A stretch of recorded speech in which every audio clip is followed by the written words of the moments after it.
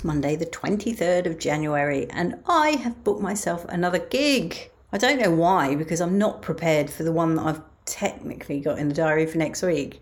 Technically I've got a gig for the 1st of February. Am I going to go? I'm not sure I am at this stage. I mean, I've got my comedy course tonight and I've not even done the homework for that. So quite how I'm going to be ready for yet another gig. That one's not till the end of the month though. The end of February, that is, not this month.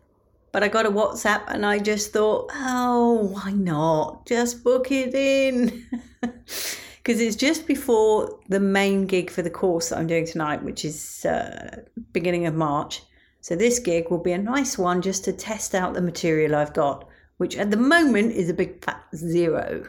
As for the course, we've had an email which has indicated that the venue has now changed for the final showcase, which I'm a bit upset about, I'll be honest, because I booked the gig based on the fact that it was at the Museum of Comedy, because I really like that gig.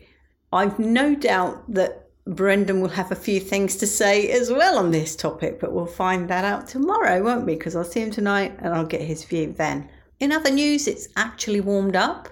It's almost pleasant. It was so cold yesterday. I went to bed with a hot water bottle last night and I was actually too hot. So poor old fella, because it's a dog. My hot water bottle is a cuddly dog. And sadly for him, he got hoofed out. Right, well, I've got to go because I now have to leave to go to this course. And I guess I'm going to have to think about my homework on the way there, which is to tell a story in no more than 3 minutes. I hope it doesn't need to be funny. And I've got a feeling mine might be 35 seconds max. Anyway, I'll let you know tomorrow. Much love and gratitude.